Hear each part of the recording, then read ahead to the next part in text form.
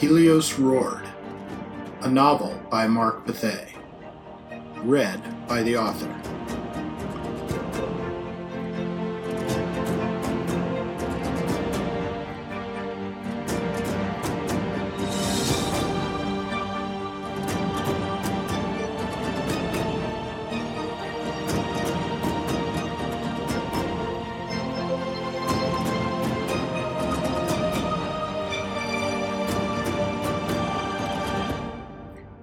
Part 1.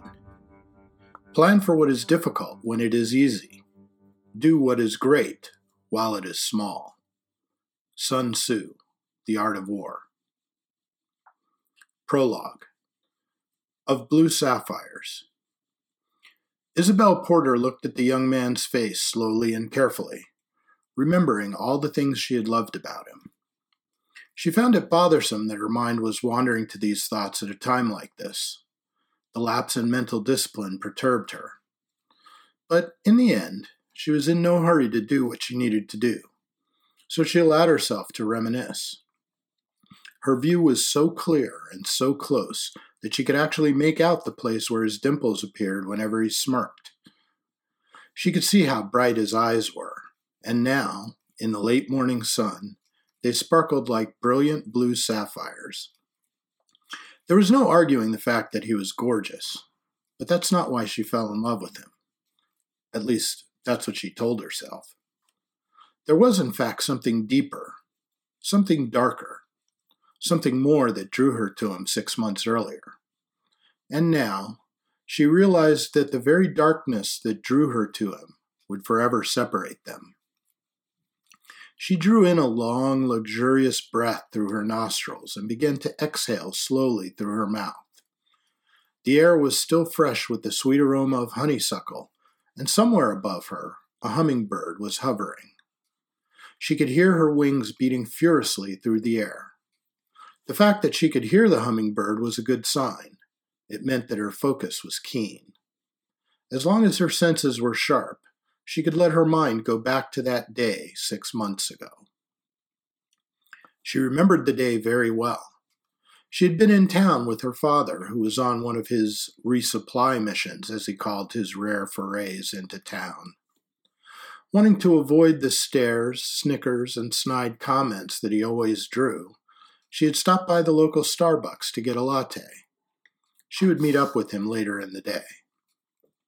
Since her father homeschooled her and rarely ventured into town, she didn't really have any friends to speak of. But Rosie, a barista at Starbucks, was always friendly to her. Izzy, as she liked to be called, was disappointed that she saw that Rosie wasn't working. Instead, she saw the back of a guy with longish blonde hair and wide shoulders. When he turned around to take her order, she couldn't help but gasp. He was gorgeous. "What can I get for you?" he asked with a smirk. Taz Horner looked back at Izzy, and the smirk turned into a full-blown smile. The girl he saw was striking. Not quite beautiful, but very attractive. She had long reddish-brown hair, a tanned complexion, and a killer smile. She seemed to be strong, both physically and mentally. What really got him going, though, were her eyes. There was something in her deep green eyes that made her appear both sexy and dangerous. Although she was obviously surprised, her gaze never ventured from his eyes, and she didn't blink. "Grande caramel latte, please," she said. Taz broke eye contact to ring up the drink and then looked back at her with his Sharpie pen in hand to write her name on the cup. "And your name?" Izzy was blushing, a fact that wasn't lost on Taz. "Izzy, what's yours?" The question caught Taz off guard. He glanced down at his chest, momentarily thinking that he had forgotten his name tag. He hadn't. It was in place and clearly displayed. What was she up to? Was she stupid, he wondered, or just messing with him? "Taz," he finally answered. "Just like my name tag says," he added, gesturing to his chest. When she held out her hand to shake hands, he was again taken by surprise. Nobody did that. What was she up to, he wondered almost out loud. He finally shifted the pen from his right hand and shook her hand. "Nice to meet you," was all he could manage. "You too," she said, still looking him in the eye. She released his hand, pulled out a $5 bill from her pocket, and handed it to him. Then she lowered her eyes and walked to the end of the counter to wait for her drink. He was about to say something, but he was too flustered. He had forgotten her name. As she walked, she pulled out her iPod and pushed the earbuds into her ears. She would listen to Adele's newest album, as she imagined most 15-year-old girls would do as they sipped coffee at Starbucks. She frowned when she realized that she didn't really know any other 15-year-old girls, so she had no idea if they'd be listening to Adele. This thought made her acutely aware that she didn't know any 15-year-old guys either. This realization was what compelled her to look back at Taz and smile. Her smile pissed him off. She was jerking him around, and he didn't like it. As he was making her drink, he was about to write her off as a stuck-up little bitch, like the ones that came in from the high school and treated him like a common house servant. It had taken him 6 months working at Starbucks to begin to openly resent bitches like that. He became overly quick to judge, and equally quick to resent. The girl in front of him, whose name he still could not remember, was about to go into the vapid cheerleader category when she smiled at him. Now he didn't know what category to put her in. He smirked at her. Izzy thought it was really weird that her smile elicited no more than a smirk from him. What the hell was that? He looked older than she was by a couple of years, which would make him 17 or 18. She frowned again as she thought about it. A 17 or 18-year-old should be able to manage more than a smirk at her. Maybe he was retarded. That would explain why he was working at a Starbucks at 11 a.m. on a school day. She decided to give him the extra year and assume that he was a retard. That logic worked. So he was 18, dropped out of high school because of his mental disability, and was working in the only place that would hire him, Americans with Disabilities Act and all. She smiled at the thought. When her drink was ready, Taz was again unsteady. "Grande caramel latte," he said. It was totally unnecessary since Izzy was the only person in the store, but he didn't care. "Forgot my name, huh, Taz?" she said with a smile. She was looking him right in the eye. "No," he stammered, breaking eye contact and looking at the floor behind the bar. And he's a liar, she thought. What a waste. He was cute, but he wouldn't be worth the effort, she decided. She grabbed her cup and walked to a table, turning the volume up as she went. She was a little bummed because now she would have to find something to occupy the next few hours, totally alone. She'd been hoping for at least an interesting conversation, maybe some harmless flirting. But it wasn't to be. Not today, anyway. As she sat down, her mood began to sour. What a wasted day this was turning out to be. To her surprise, the coffee was actually good. It was unseasonably warm for January, but it was still a bit chilly. The coffee warmed Izzy nicely. She pulled out her journal and took out her pen. Nothing much had happened in the 3 days since she'd made her last entry, but the retarded 18-year-old barista would be good for a paragraph or two. She flipped to a blank page and began to write. "Do 18-year-old retards make the best coffee?" the entry began. She chuckled and started to write. Out of the corner of her eye, she saw Taz approaching her table. She closed the journal and looked up at him with a totally indifferent expression. She rolled her eyes when she was sure that he was close enough to notice. He continued towards her and stopped. "You were right, you know," he started. "Right about what?" "I forgot your name." "Yeah, you did." "Sorry," she said. She looked at him for a moment and then returned to her indifferent facial expression. She gave a little sigh. "It's okay. I've been forgotten by better-looking guys than you before." She picked up her iPod and changed the song, ignoring him. But he didn't move. She looked up and saw that he was smiling. She removed her earbuds. Something else? She asked. So you think I'm good looking? Now it was her turn to be surprised. It's okay.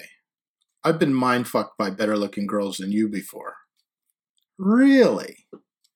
Now it was her turn to smile. Yeah. And? And what? And where does that leave us? She asked without a hint of sarcasm. I'm not sure.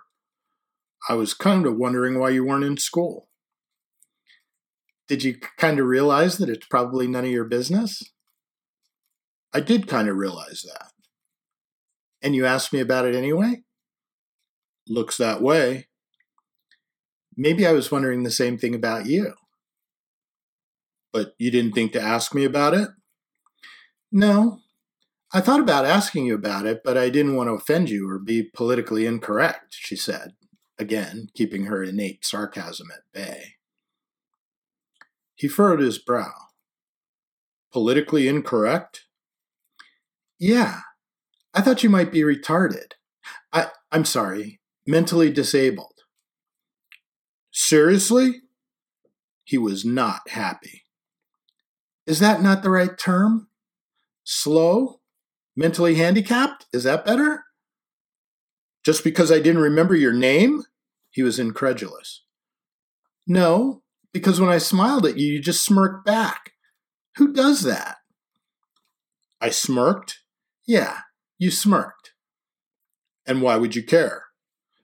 I don't know. Maybe I wanted to flirt with you. This was not going the way he had imagined. He was caught off guard again. Well, did you? Did I what? I don't know. Never mind. Seriously?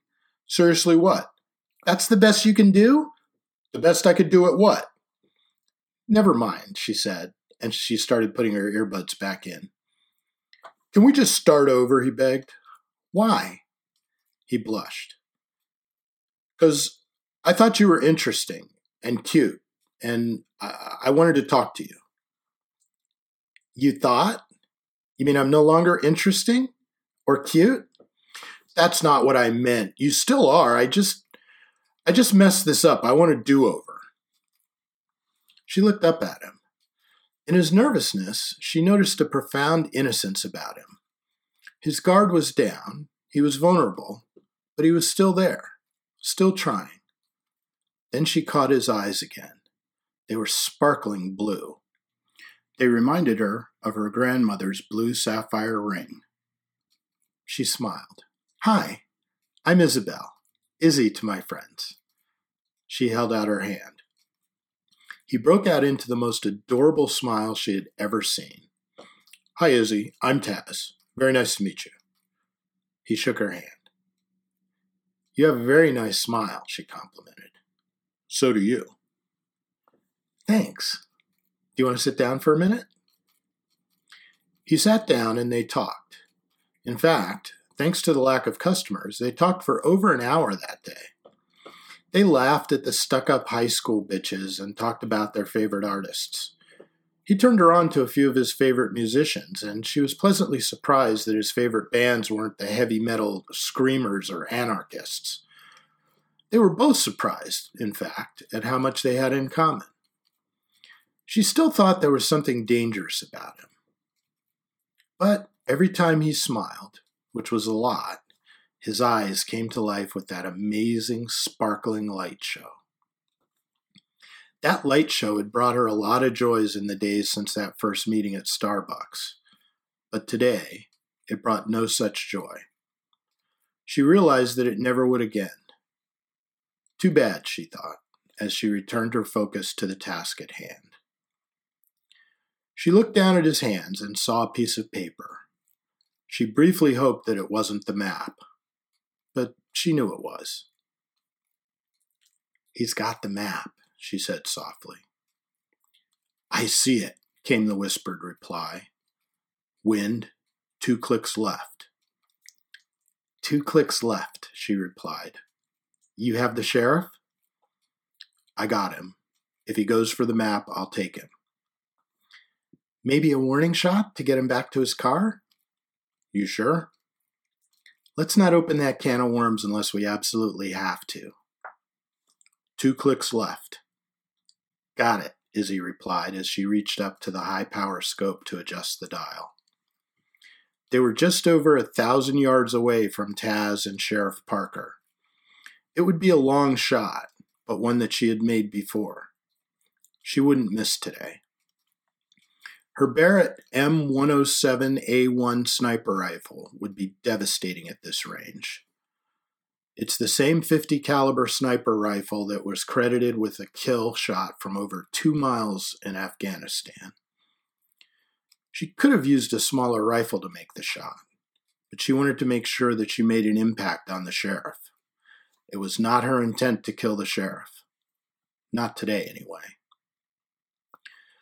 The situation they now faced was a worst-case scenario. Taz showing up with the map and pointing out the various defenses, storage areas, and other key areas of the compound to the sheriff. They would still be able to defend the compound, but they would be compromised and could face a much higher casualty rate than what they had planned and provisioned for. Taz left her no choice but to deal with it decisively and in a manner that would not be soon forgotten by the sheriff. Sheriff's walking over to him, came the voice from beside her. I know. He's unfolding the map. Shh, she whispered. She sighted her target again, slowed her breathing, and slowly blinked. The reticle centered on Taz's chest. She noticed that his shirt was unbuttoned. She started to recall the nights she slept cuddled up to that chest, listening to his heartbeat, smiling and feeling safe. But she quickly snapped back to her current reality. She flashed on his betrayal and pushed that out of her head just as fast. No emotions of any kind were allowed. Not now.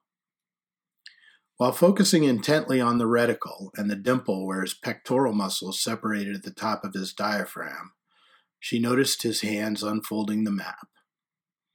God damn him, she muttered. She took one more breath, which she held for a beat before starting to exhale through her mouth. She could hear her heartbeat, which always meant that she was ready. As she felt her wrist tighten around the grip of the rifle before gently squeezing the trigger, she decided to raise her aim point to the top of his sternum, just below his Adam's apple. Technically, it would still be a center of mass aim point, all but guaranteeing a clean kill. But an impact in this particular spot, with this particular weapon, would ensure that he would be decapitated. She smiled slightly when she realized that at this range, the .50 caliber bullet would more likely rip the entire top of his body off, maybe down to his belly button. More importantly, the impact would blow a gruesome cloud of blood, bone, gristle, and guts all over the sheriff. This would certainly ensure the grisly memory that she wanted etched into the sheriff's mind. As the sheriff got closer, she saw something odd. Taz seemed to look directly at her and smile. Of course, there was no way he could see her. She was well camouflaged and over 1,000 yards away. But still, she could swear he was looking at her, smiling. Did he just wink? You got the map? She asked. I got it. Goodbye, Taz, she whispered. She exhaled the last of her breath and squeezed her fingers together as if squeezing a foam ball. When the trigger engaged, the rifle bucked back into her shoulder firmly, taking her eyes off the target for a split second. But the discipline instilled by Ernie and her father kicked in, and her eyes were back on her target in time to see the cloud of red spray explode where Taz had been only a split second earlier. That's a kill, came the smooth, calming voice of her spotter. You got the map? Got it. 3 feet left, 4 back. I'm on the sheriff. He's moving right, looking, moving right, He seized the map. He stopped. "I'm on him," came the voice. "Stay on the map, please. I got the sheriff." "Okay, I'm on the map." Sheriff is looking at it. "I think he needs a warning shot." "Let it fly." "Shots away," Izzy replied as she squeezed the trigger again. Again, the rifle bucked back into her shoulder as the massive bullet left the silenced muzzle at 2,800 feet per second. Again, she picked up her aim point shortly after and was able to see the bullet impact the ground 1 foot to the left of the sheriff's feet, tearing up a huge crater and shooting dirt and debris upwards to over 6 feet. The shot had its desired effect. The sheriff was now running the remaining 10 feet back to his car. "Sheriff's bugging out," she said. She focused the reticle on his chest through the windshield and thought about letting another shot loose. But as the car spun to life, she thought better of it and closed her eyes. "You want me to get the map?" the voice beside her asked. "No, I'll get it. Let's wait 30 minutes to make sure they were alone." She wasn't looking forward to the next half hour, but now was not the time to be sloppy. If Taz and the sheriff weren't alone, she would be in the open and in serious danger. No, they would bide their time, stay under cover, and wait. "Nice shot." She closed her eyes again and sighed. "Thanks." She slowly scanned the area surrounding Taz's corpse with her scope and then looked down at her watch. It was 11:15 a.m. It was about the same time 6 months ago when Taz had approached her table at Starbucks. About the same time he had smiled, and she noticed how brightly his blue eyes sparkled. She pushed that thought aside and thought about her grandmother's blue sapphire ring. It was the only blue sapphire that she would ever care about again.